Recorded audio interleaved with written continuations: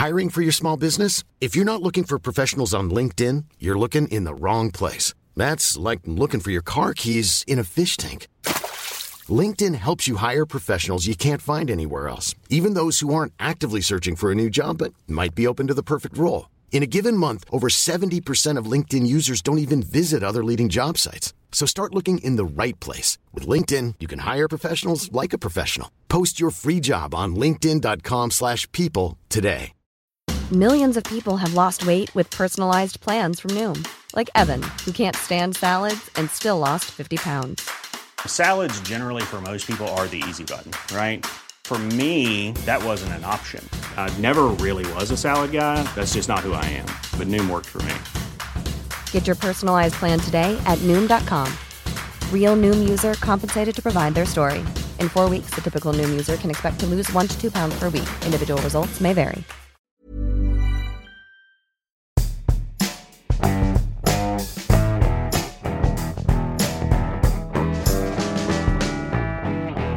Greetings one and all, and welcome to this latest edition of Shaun, Keaveny's creative Cul-de-Sac. The more editions of this that I stack up before release, the more unusually unhinged I begin to feel. I feel a little bit like a sort of allegorical version of Howard Hughes, you know, when he used to store bottles of jars of piss under his bed. It feels a bit like that. I've gone from broadcasting to literally millions of people to going through old notebooks on my own in the top room of the house, and it being de rigueur, an accepted part and practice of the week. And so far, we're in November at this moment in time. God knows when this will be released, 2022. So you could be listening to this in April. You could be listening to this, in summertime next year. But from where I'm sitting right now, looking out on Gladstone Park from the top room, it feels like an impossible dream that I might be nestling up to Joe Rogan's nuts on the charts. But it is going to happen. So anyway, I always like to factory reset. It's basically what this podcast is. You'd probably know by now. It's in 3 parts now. The first part is me doing this. Ooh, that's I can't see, but it sounds like a police car whizzing down Dudden Hill Road. Rough as fuck Neasden, you know. No, we don't live in Neasden, by the way. We live in Dollis Hill. There's about 90 metres difference. I go through some of my old ideas, then we do it with a guest. We've had some really brilliant ones already, and they've all been brilliant. And then the final third of the programme, it's like us going through your old, lost, broken ideas. And today, I'm going to do a poem, unknown provenance, a little joke. I thought I jotted down about death in an ancient notebook that's red, R-E-D. I'm also going to be reading again from the book of Genesis, if you remember from one of the last editions, maybe you don't, just to contextualise that. When I started my afternoon show, Stop Crying, in 2019, I started a book of Genesis, which was a notebook in which I wrote all my ideas, Phil's ideas, Matt's ideas, and the listeners' ideas. None of them came to fruition. So a bit out there. And this is exciting. I'm actually writing a memoir, sort of by accident. More about that as time goes on, but I'm actually doing it, so I'm going to read you a tiny excerpt from that. It's tantalising, isn't it? Maybe if we get time we'll finish on a song. Okay. Oh, bollocks, I've just ripped the bottom off this pissing poem. Let's try and stick it back together. This poem is on a little scrap of tiny paper that just fell out of one of the other notebooks, and I do vaguely remember writing this. I feel like I was writing it either as a sort of accompanying part to one of my Glastonbury shows. I think that's what it was, actually. I don't know if you know this, but I've headlined Glastonbury a few times, 2012 to 2019, up the Crow's Nest stage on the park. You might have seen you there. Anyway, this is the poem, right? Chinese Thai, Indian curry and thali, a jerk chicken that would sate Bob Marley. The craft beers are simply to die for. Boutique camping suit Michelle Pfeiffer, but the massos are just off the scale. Darling, have you seen one sign of kale? We're all getting massively wobbly asses as we try to eat more pomegranate molasses, but we're here for the tunes and also the chat and a fabulous fish chana chat. And it's a para-rhyme, isn't it? Our tent, meant to be a calm refuge, is now just a space full of refuse. How do you finish a poem? It's not exactly la boheme. No matter, as long as it rhymes without doubt, with Shaun Keaveny's middle-aged shout-out. Or maybe I wrote that to read out at the Latitude Festival 2017, one of the most ill-fated gigs that I ever did. I'd agreed to do one of my abortive middle-aged night-out shows in one of the tents, one of the comedy tents, on the Friday night, but I also took a massive cabal of us, including my now wife and my then 2 kids. And so on the Friday night, I was trying to put up the tent, which anybody who knows me realises what a fool's errand that is. Trying to get the kids sorted out. Thank God for my wife, who helped me out. I remember one of them had an explosive shit. That didn't go down very well. And then also I had to get in the mindset to do this show, which was a fucking disaster. Robin Ince literally pulled me out of a smoking hole of my own making by being a brilliant guest. If it weren't for that, I think there'd have been a riot. This is shit, Keaveny, you prick! I'm recovering from that cold. You know, the cold that's almost as bad as COVID. But because it's not COVID, it doesn't matter. Right, okay, on to the joke. So, by the way, I've just realised a bit of a weakness with this format, which is because a lot of it's just, I'm reading out of old notebooks, I've not really got a system for saying, oh, I've read that on a podcast already. So I might be repeating myself sometimes. If I do that, you can have your money back. But anyway, from this gorgeous ancient red diary, the first thing that's written on the first page is WW2/chocks away. Intriguing. No idea what that was about. But I quite like this little joke I've written. I was chatting to a guy in the pub. I remember doing this on the breakfast show, I think, once. So somebody out there might remember this. I was chatting to a guy in the pub who's a semi-pro snooker player, and he's very good. He's got a very unorthodox style. He plays left and right-handed, and sometimes he didn't. When I was watching him, he didn't use his left hand. What he'd do is, instead of using his hand to hold the cue, he'd stack up a load of 10, 20p pieces on the table. And then he would rest the cue on that to take really hard to reach shots. Change is as good as a rest, I suppose. I thought that was quite good, actually. Reading that back, thinking, fucking hell. What? Stephen Wright might enjoy that. Or Steve Wright. Steve Wright in the afternoon. Good old mate of mine. And then what I've done here is I've written a thought about death. Under the caps lock headline, "We're all gonna die!" Exclamation mark. Okay, calm down.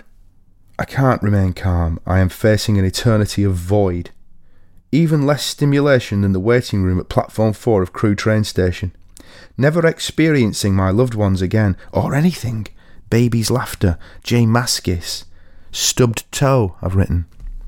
But it's okay, because we can distract ourselves. Waterfall taps, side returns, a new top, the pub, comedy ?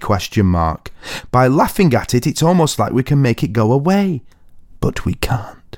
Death is a reality. That is why I practice and prepare for it by dying on stage every night. A bit dramatic, isn't it?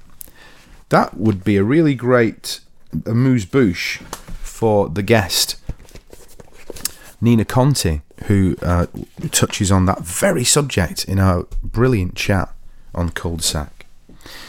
Who knows, maybe it's coming up after this. So there you go. Oh, and that's the other thing. Right, so 2 more fantastic things for you. I honestly think, from my archive, if you could see what I'm fucking looking at now. This is an archive, is it, Shaun? Fuck me. It's not exactly the Library of Alexandria, is it? It's just a shit IKEA desk. I've mentioned this before. The drawers are falling off, and there's just shit piled up everywhere. It's awful. But I'm going to read you some bits out of the Book of Genesis. I've really hit my stride in this on this page, actually, because what I'm doing here is I suppose this is technically a bit ironic. I am here. I'm musing on what would be a good podcast. So it's ironic, isn't it?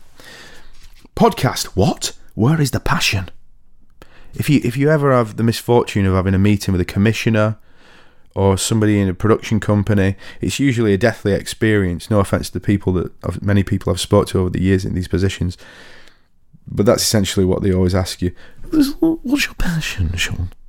I don't fucking know. Eating chips and drinking beer. We get a 5-part fucking podcast out of that. Well, Channel 5. Shaun Keaveny eats chips and drinks beer around Britain. Write that down. Anyway, I say, I want to get out and about and explore and see places, and I dream of getting to rope and dry stone wall and sail and wild camp. This is me fucking unravelling in 2019. But I hate the idea of cluttering our lives. Oh, I'm such a snowflake. We've got too much of everything. This is me, this. Including fucking podcasts. Too many interviews. Whoops. Too many guests. Oop. One coming up. Too many ideas in a way. Too many mindfulness apps I've written. I'm such a prick sometimes. Black! I go on. I want to do a kind of Wainwright Walks thing. Claire Balding rambling type thing. That's a really good Radio 4 show. Let It Sing thing. Hang on. RSPB, Dr. Adam. Dr. Adam is a producer at the BBC who is an ornithologist.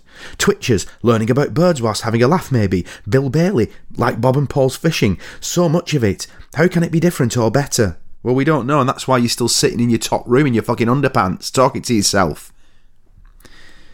Maybe I should forget the podcast and just go and do these things anyway, I conclude, which is a good point. I did do a pilot in December last year with the wonderful Lisa Tarwick and the amazing Jim Moyer, which was basically that, us bird watching. Didn't go anywhere. And then I've written this. I thought was quite a good idea for a television program. It was called Are We Nearly There Yet? It's me. I pick up a celebrity in the car that was their parents' car back in the day. We drive to a favourite holiday destination. Along the way, we unpack the secrets of their family holidays and uncover some deep-seated family stuff too.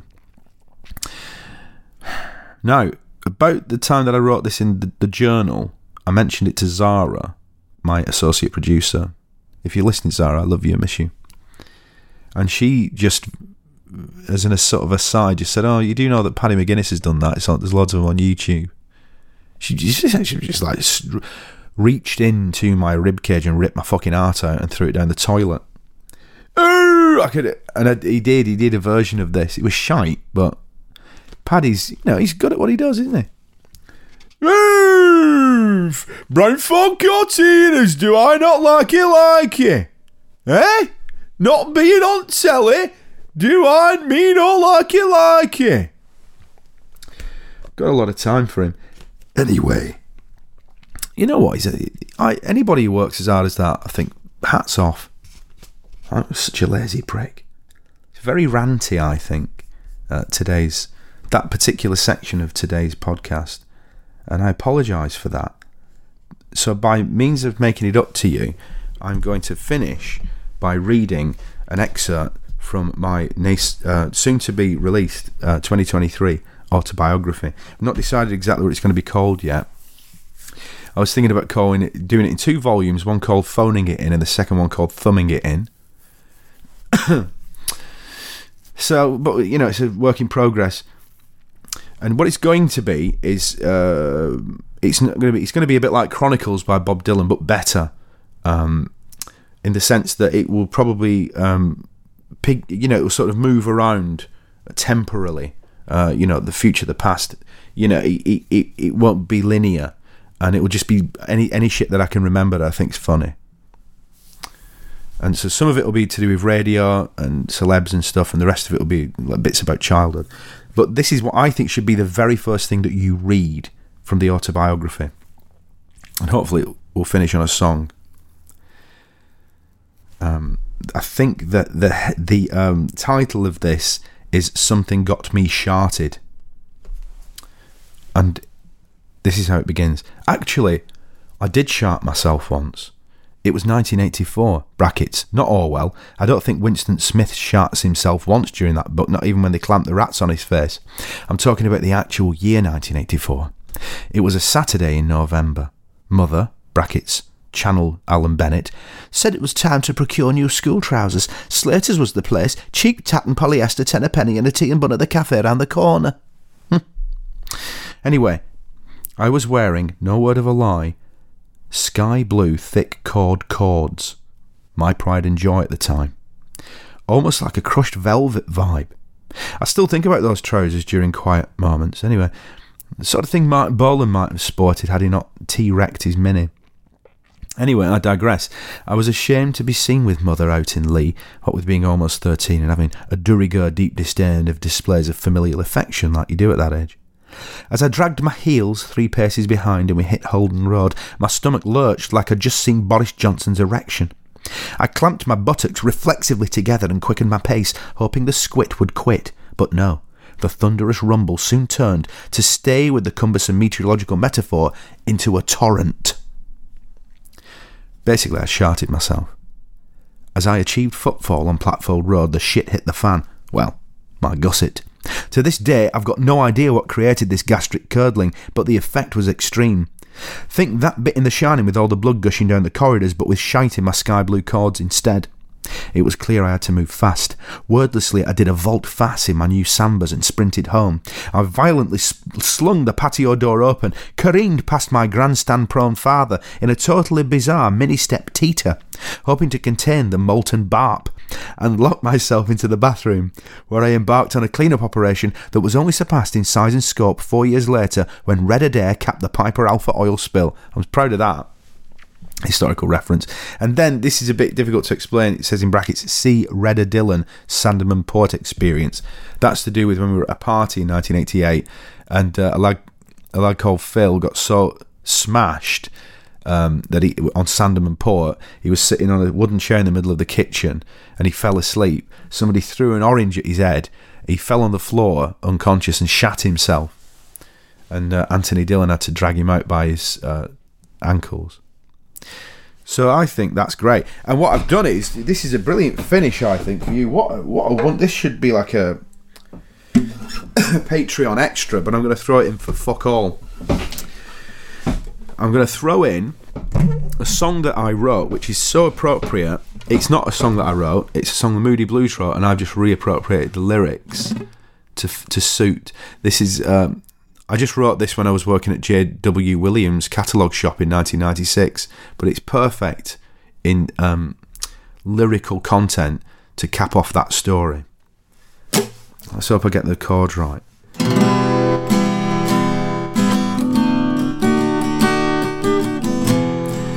Pants that I've shat in, have you got some to lend? Rivers of feces that don't seem to end. Was it the curry? Is it a bug? Have you got some tissues? Or just a butt plug? 'Cause I've shat through. Yes, I've shat through. Oh, fuck, I've shat through. Oh, that's a shame.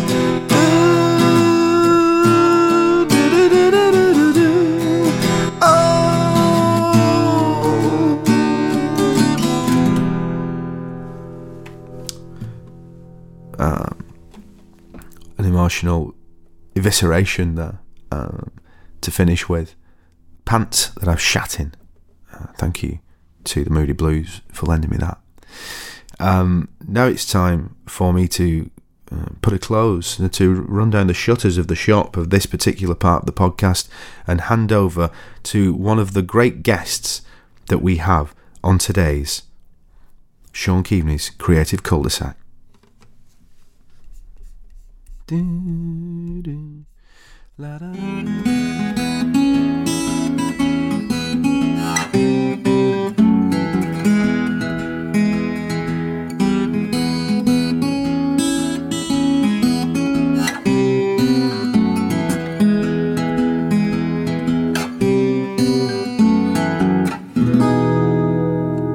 Our next guest in the Creative Cul-de-Sac is a woman who started out an actor, but who very quickly pivoted to the milieu of stand-up comedy.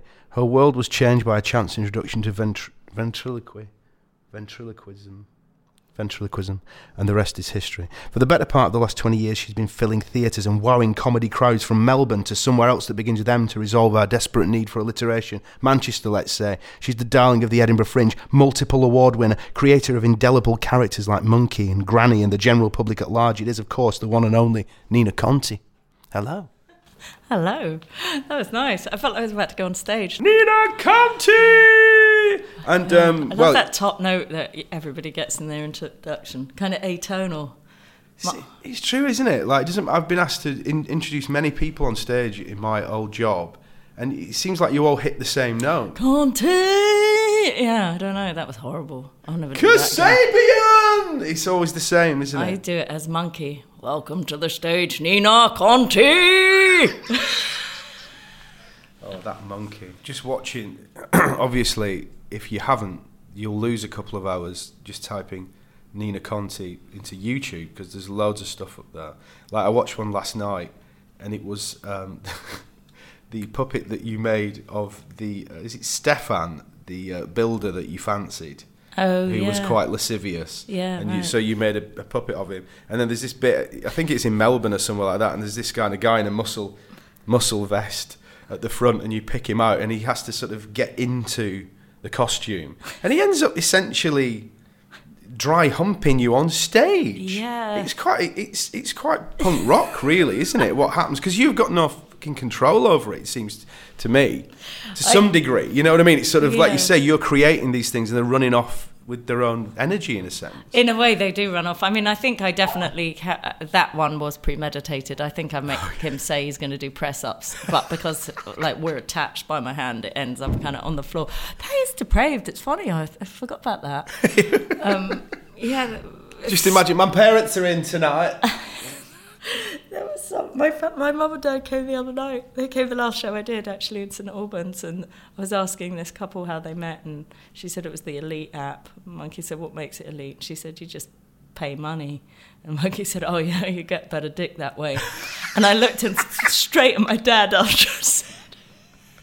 Straight at your dad? What was his expression? Was it like, this is great, or I wish I hadn't heard it? He doesn't love that stuff. He doesn't love, like, seeing his daughter be vulgar like that. But he is impressed by the act, you know. Well, it is fascinating. We'll come back to that process in a minute, because obviously Shaun Keaveny's Creative Cul-de-Sac is, in a sense, this sort of doesn't suit part of the way you create, because I seem to remember as well, was there a specific point in your career where you sort of kind of gave up on premeditatingly creating content and you decided to just like fall backwards into the arms of improvisation? Yeah, that was probably about 5 or 6 years ago. So quite recently. Yeah, anyway. That's quite recent. And when I started out, I had the same, like, I mean, I still have some of those first jokes from my first 7-minute act. Come on. That's what this is all about. Yeah, like, oh, where's my microphone? Monkey saying, where's my microphone? And they say, it's, you don't have one. Well, that fucks up the illusion. I've never stopped doing that one. Probably, if you count how many times I've said that, probably 20,000 times or something. But everybody needs a cornerstone joke, don't they? Yeah, it's an efficient sort of thing, isn't it, that tells everybody you know the game. That's right. You kind of, yeah. You're in on it. You understand your lack of worth. Yeah. But what I want to get to is what I can see in my peripheral vision is some of your notebooks which you've dutifully brought. So are some of these scribblings from before that 5 or 6 year ago period when you were still trying to come up with, and when you did, what would they be mostly? What would they mostly contain? Would it be like sort of attempts at jokes for stand-up or characters? What kind of categories? Well, at one point I wanted to do a sketch show, actually. I was working on a sketch show with Hat Trick, which was just me, a one-woman sketch show, which wasn't even puppets. They didn't even want puppets. They thought it was uncool, even though that's why I was there. That's how I'd got to this point. And so I did see, I can't remember no puppets, and I'll be looking forever. But then I was trying to come up with characters, and like there was the girl who humps things. Like that was so, like, how bad is that? Thank God this didn't happen. So it would just be like girls start humping things in the room. A lot of them sexual. I don't really know why that is. Fully clothed women with their household objects. That's it, humps objects. 2p peep show. Oh, 2p peep show. Really stupid. Is it a little bit like Jimi Hendrix setting fire to his guitar, though? Like, he didn't want to do it, but the audience wanted to see him do it. And so he ended up succumbing, because there's something about the performer, even the ones that think that they're quite secure in themselves and everything, we are ultimately people pleasers, aren't we? Yeah. So it's that we're sort of connecting up the circuit, aren't we? You might think, I'm going to go to Tunbridge Wells tonight, and we're going to improvise some stuff, but we're going to do something a bit different. We're not going to do the dick jokes. We're not going to go immediately down. Mm-hmm. But then as you see it, the hunger in the people's eyes. Yeah, and that's bell's what they expect, there, and you just have to ring it. It's too much denial of life, of what's in the room if you don't. But then I also quite bloody-minded, so I was dating. There's a bit in the dating show where the monkey dates people, and they sort of form a queue. He gets a lot of offers. But there was one guy, the audience just was like, so ring the bell when the date is over. It's like speed dating. The audience was shouting, ring the bell on this guy. And the more they said it, there was no way I was going to ring the bell. And they kept this like really dull date going on for ages, just out of a kind of, I don't know, just being recalcitrant. I don't know. Like, I'm sure I've seen a bit of film. It might have been a BBC 4 thing that you did, where I think it was when you went to Kentucky to lay Ken Campbell's ventriloquist dummy to rest. And there's this bit, I don't know whether you were playing it to the camera a little bit, but you're in some godforsaken hotel room in Kentucky, you're with Monkey, and he's saying something like, "But you regret your life choices now, don't you?" or something like that. And you sort of look at the camera a bit in a slightly haunted way, like, fucking hell, I am talking to my hand in a hotel room here. How much of that was confected and how much of that's real?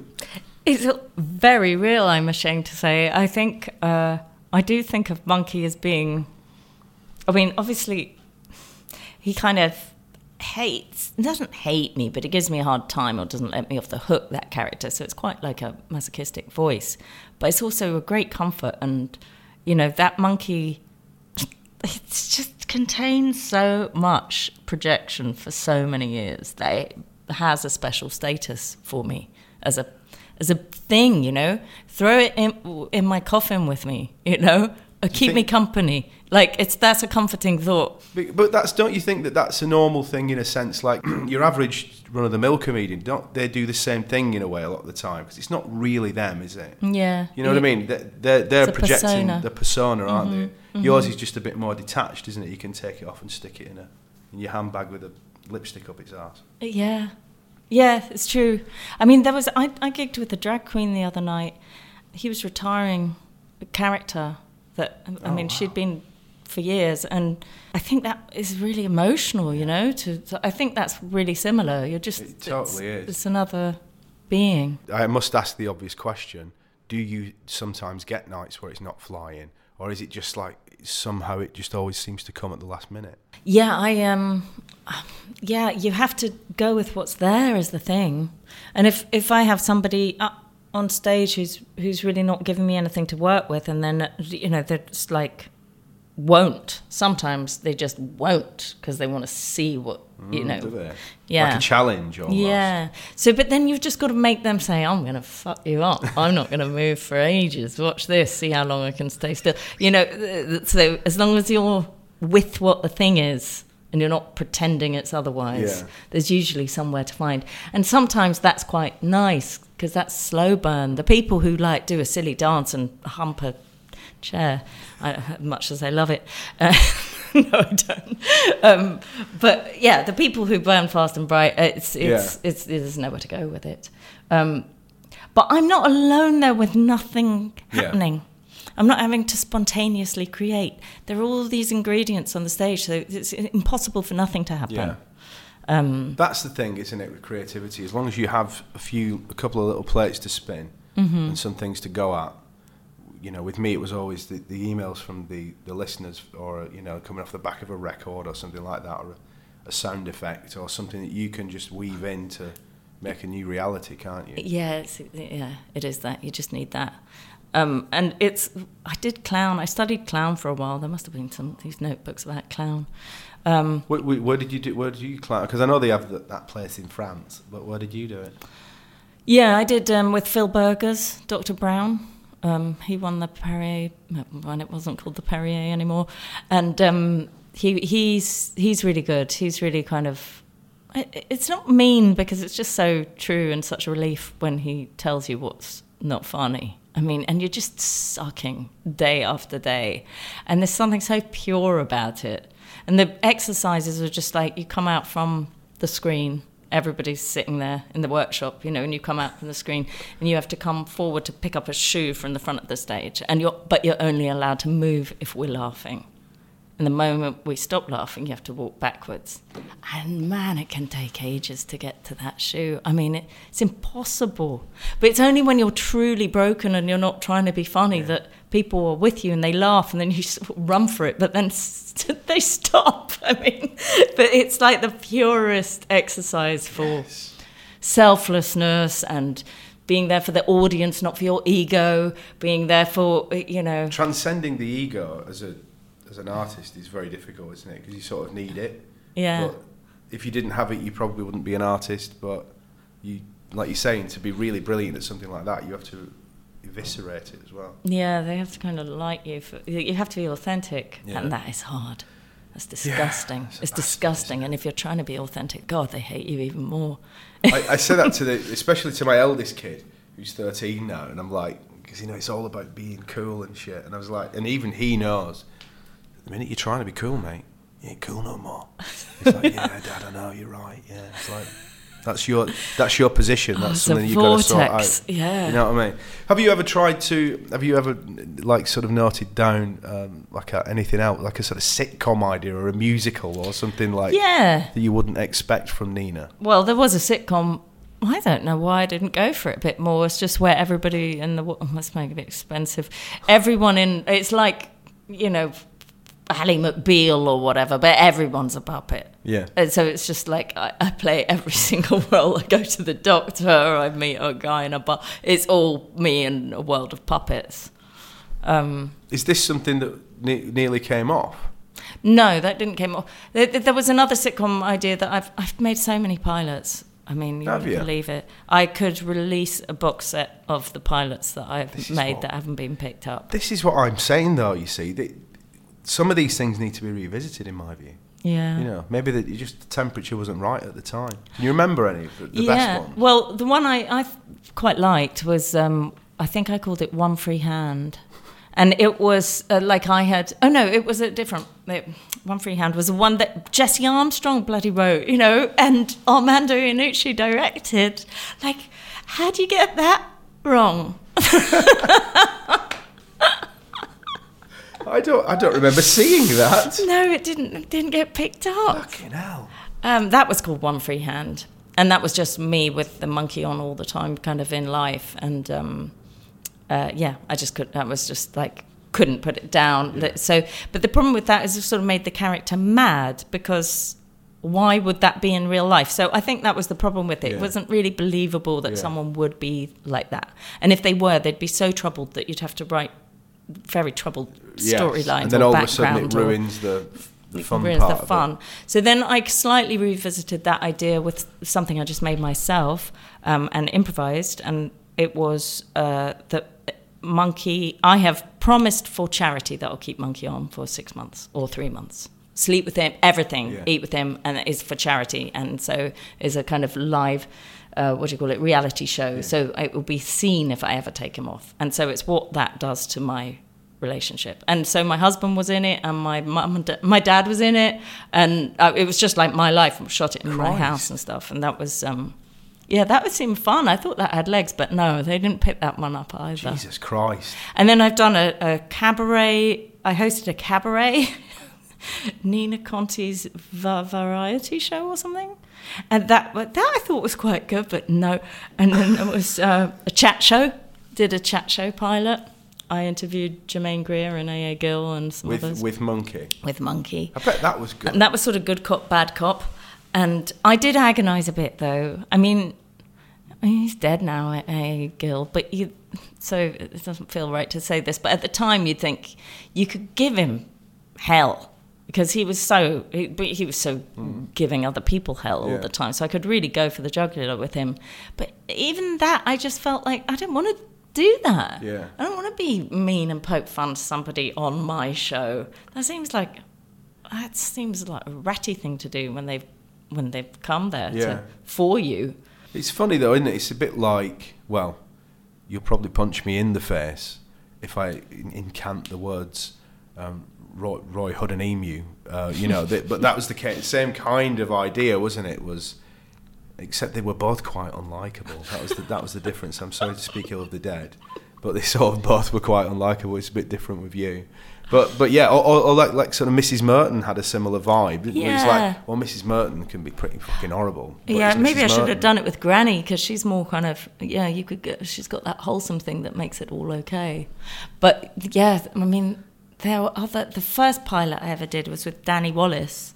Oh yeah. And it was called The Monkey Pilots. So that was me doing a kind of Louis Theroux style thing where I went to a haunted house. And the premise of that show, The Monkey Pilots, was that the BBC are trying to find a vehicle for me. So each week I try game show host, Louis Theroux, whatever it is. But that also didn't get picked up. It's amazing. I mean, I think that there's a few more I haven't even mentioned. I did a dating show one. No, it was couples. So it's similar to what your live show is now, or totally different? No, it's very different, because it was a question and answer. It was a game show. Oh, like Mr. and Mrs. type. Yeah, and I did another game show recently with the guys who make Live at the Apollo. That went so well. But the commissioner changed. You end up with a different commissioner who didn't commission it, and then they're like, no, we're doing our own thing. So I don't want to fucking know about it. Yeah, and I wonder if I'm not in love with television. No. I don't watch it, and I don't. So what makes me think I ought to be on it? I don't like it.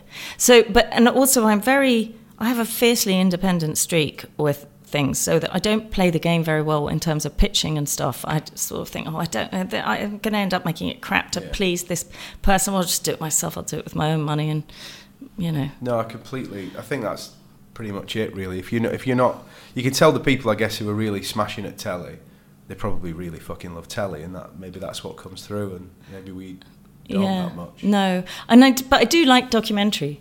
I'm just about to go on a course, actually, to learn how to use my very expensive camera that is too heavy for me to carry around, so that I can just start finishing some of the projects that I've started documentary-wise. That's really exciting, because I think that's where the future lies for most of us.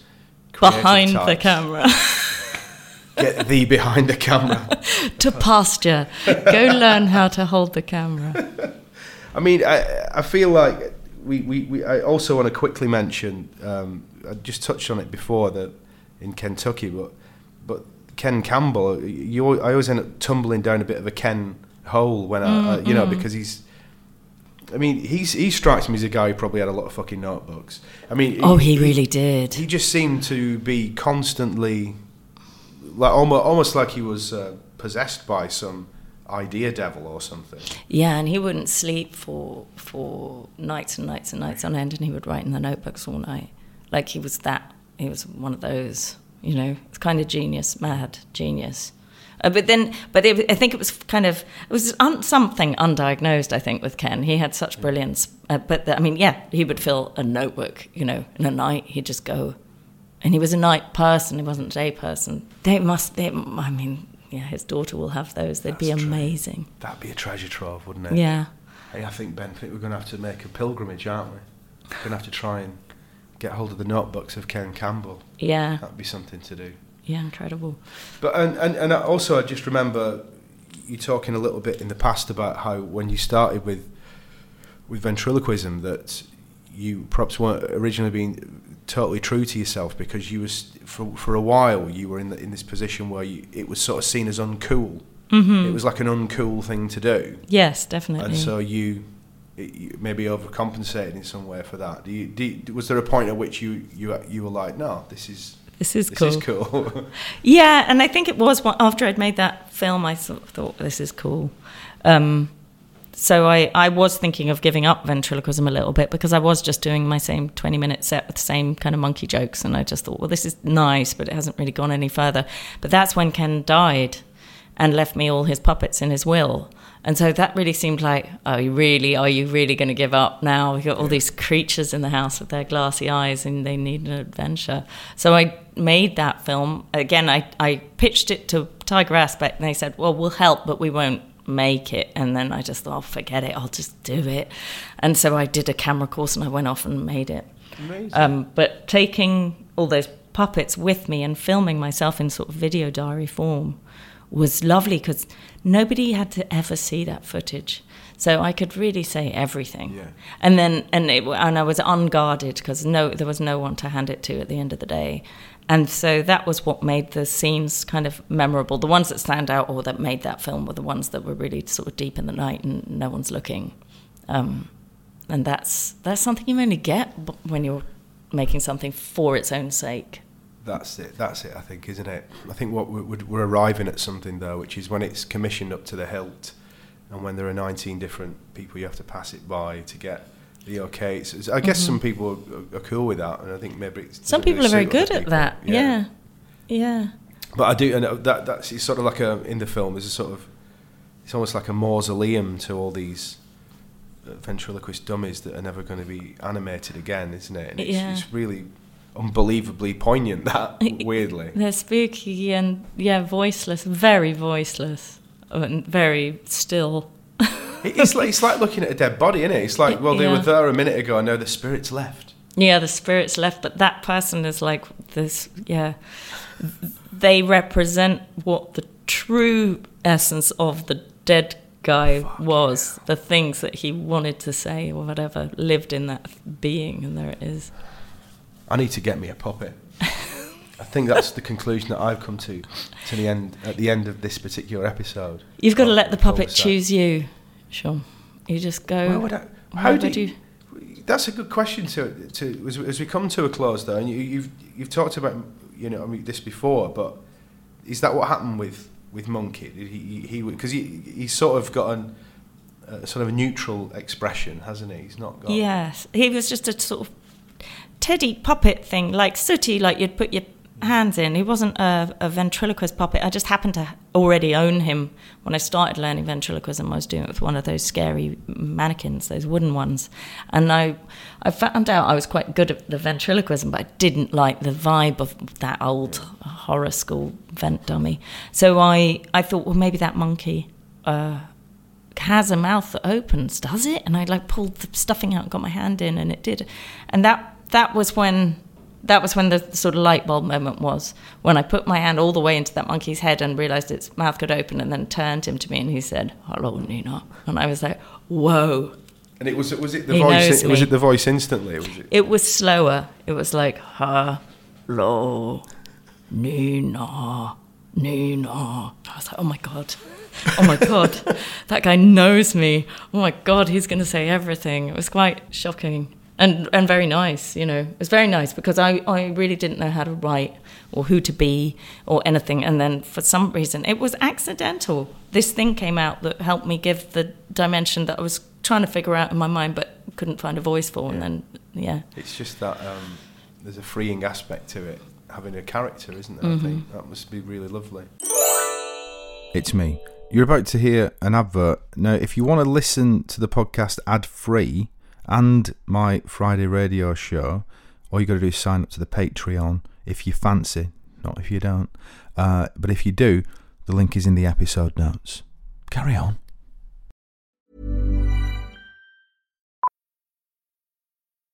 Millions of people have lost weight with personalized plans from Noom.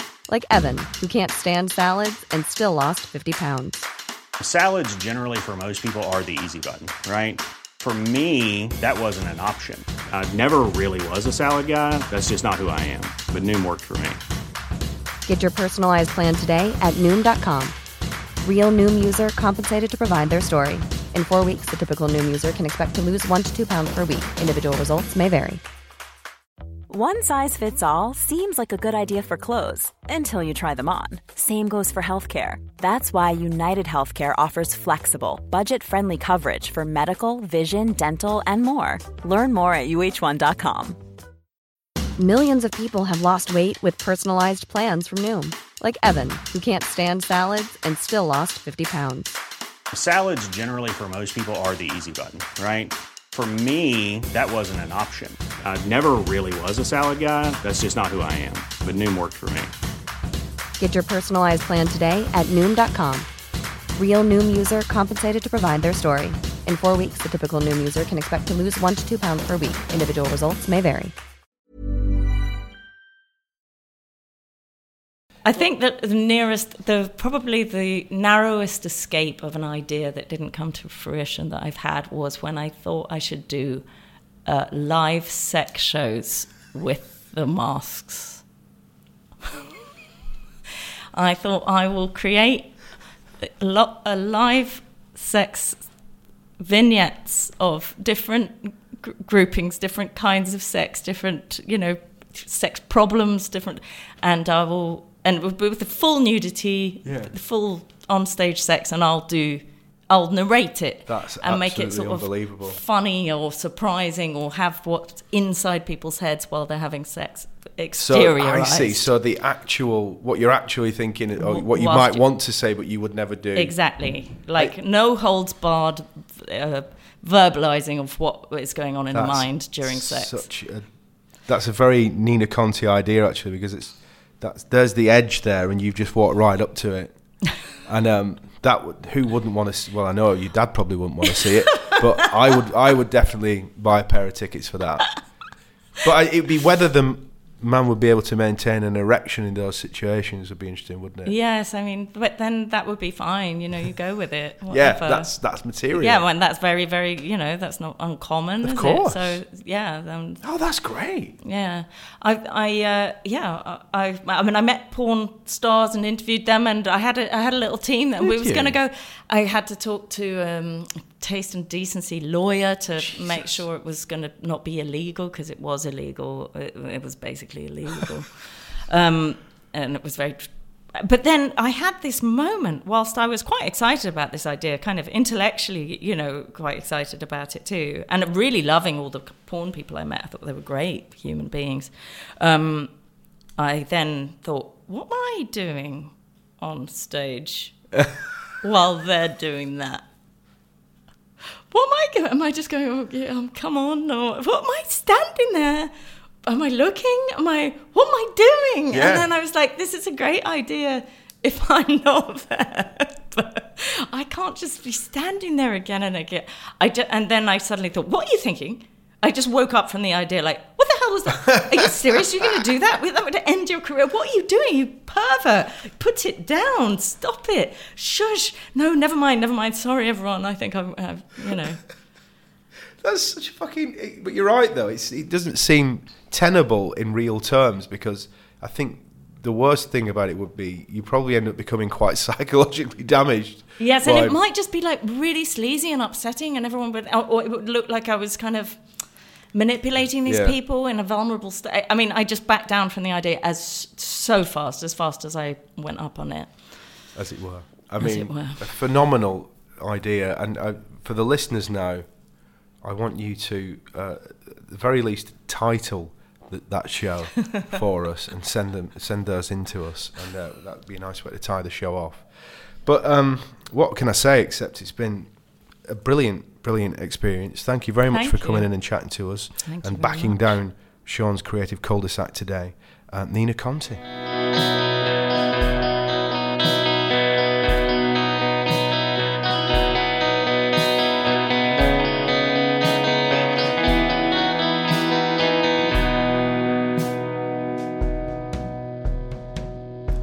Scribbidibidibidibiding dong ding. Scribbidibidibidibiding.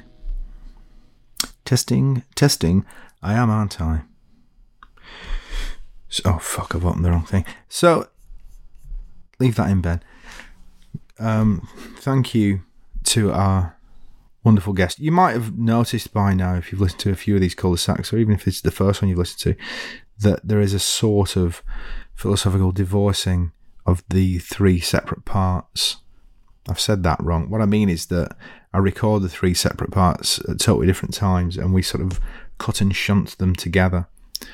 So I never really know. I don't really know who that previous guest was, but I know that they were fucking brilliant because I chose them and I did the interview. And I don't choose people I don't like. Life's too short. Or respect, you know. We're not going to get Priti Patel anytime soon. Let's just say that. You know what I mean? So anyway, I shouldn't ramble on. This is the closing statement, the closing segment of today's cul-de-sac. And you might know by now that what we like to do at the end is fold in some of your suggestions. Please use the email shaunscreativeculdesac@gmail.com. If you're just listening to this but you want to contribute, well, I guess you can tweet me up at Shaun W. Keaveny, you know. Because it's not just me and the guests who have great lost ideas, it's you too. And I know what you're thinking. I've said you too, and I know what you're thinking. You're thinking, go on, he's there somewhere, isn't he? He's there. Where the fuck is Bono when you need him? I don't know. Keith, naughty boy. That's the guy out of Phoenix. That's not Bono at all. There he is. Sorry about that. It's a bit off mic, but, you know, it still works. It's all a bit glue and strings. So here are some of your ideas. Dan Evans has come up with a brilliant idea for a game show. He says, 2 families play against each other. Each member has clips from 4 songs played, and the other family has to guess which is the song they were conceived to. The title of, you can probably see it from here, of the game show is Family 4 Tunes. The losing family has to have Les Dennis stay with them for a week. I love that. And thanks to Beck, who says, I went for a walk with my sisters and realised that I had no idea how our water treatment and sewerage centres work. I had this idea that people would like to go on tours of water treatment centres. I even wrote and asked them whether they do trips during holiday times. They kindly wrote back and told me that when I'm next around, they'll happily give me a private tour of the sewers. But they don't think it's of overwhelming public interest. This might be one of those things that tells me I probably have some neurodiverse traits. I think neurodiverse people are interesting too, Beck, because I'm one of them. And yeah, I partially read that out because I, like Beck, think that I would like to know more about our sewage treatment systems, but I also liken this podcast to, it's like the cognitive equivalent of lifting a storm drain and crawling into the deepest recesses of the sewer of not just my self-conscious but yours and the guests as well. So I think there's a great allegory there. Or is it a metaphor? And I'm going to finish with this fantastic poem from Nick McAllister, I hope I've said that right, who has written an ode to McCain's pre-cooked baked potatoes. Pre-cooked baked potato, need it fast, no time for slow. Time is precious, no time to preheat my oven. For that taste of fluffy spud that I'm loving, warm it up in your micro, wave goodbye to your soul. Bathing in the second-hand steam, rising from the Pyrex bowl. It's the winner for ultimate ease, for us who achieved every goal. And do as we please, oh pre-cooked baked potato, I love you so. As I sprinkle on the pre-grated cheese, I revel in your high-speed glow. Thank you very much indeed, Nick, and thank you for listening.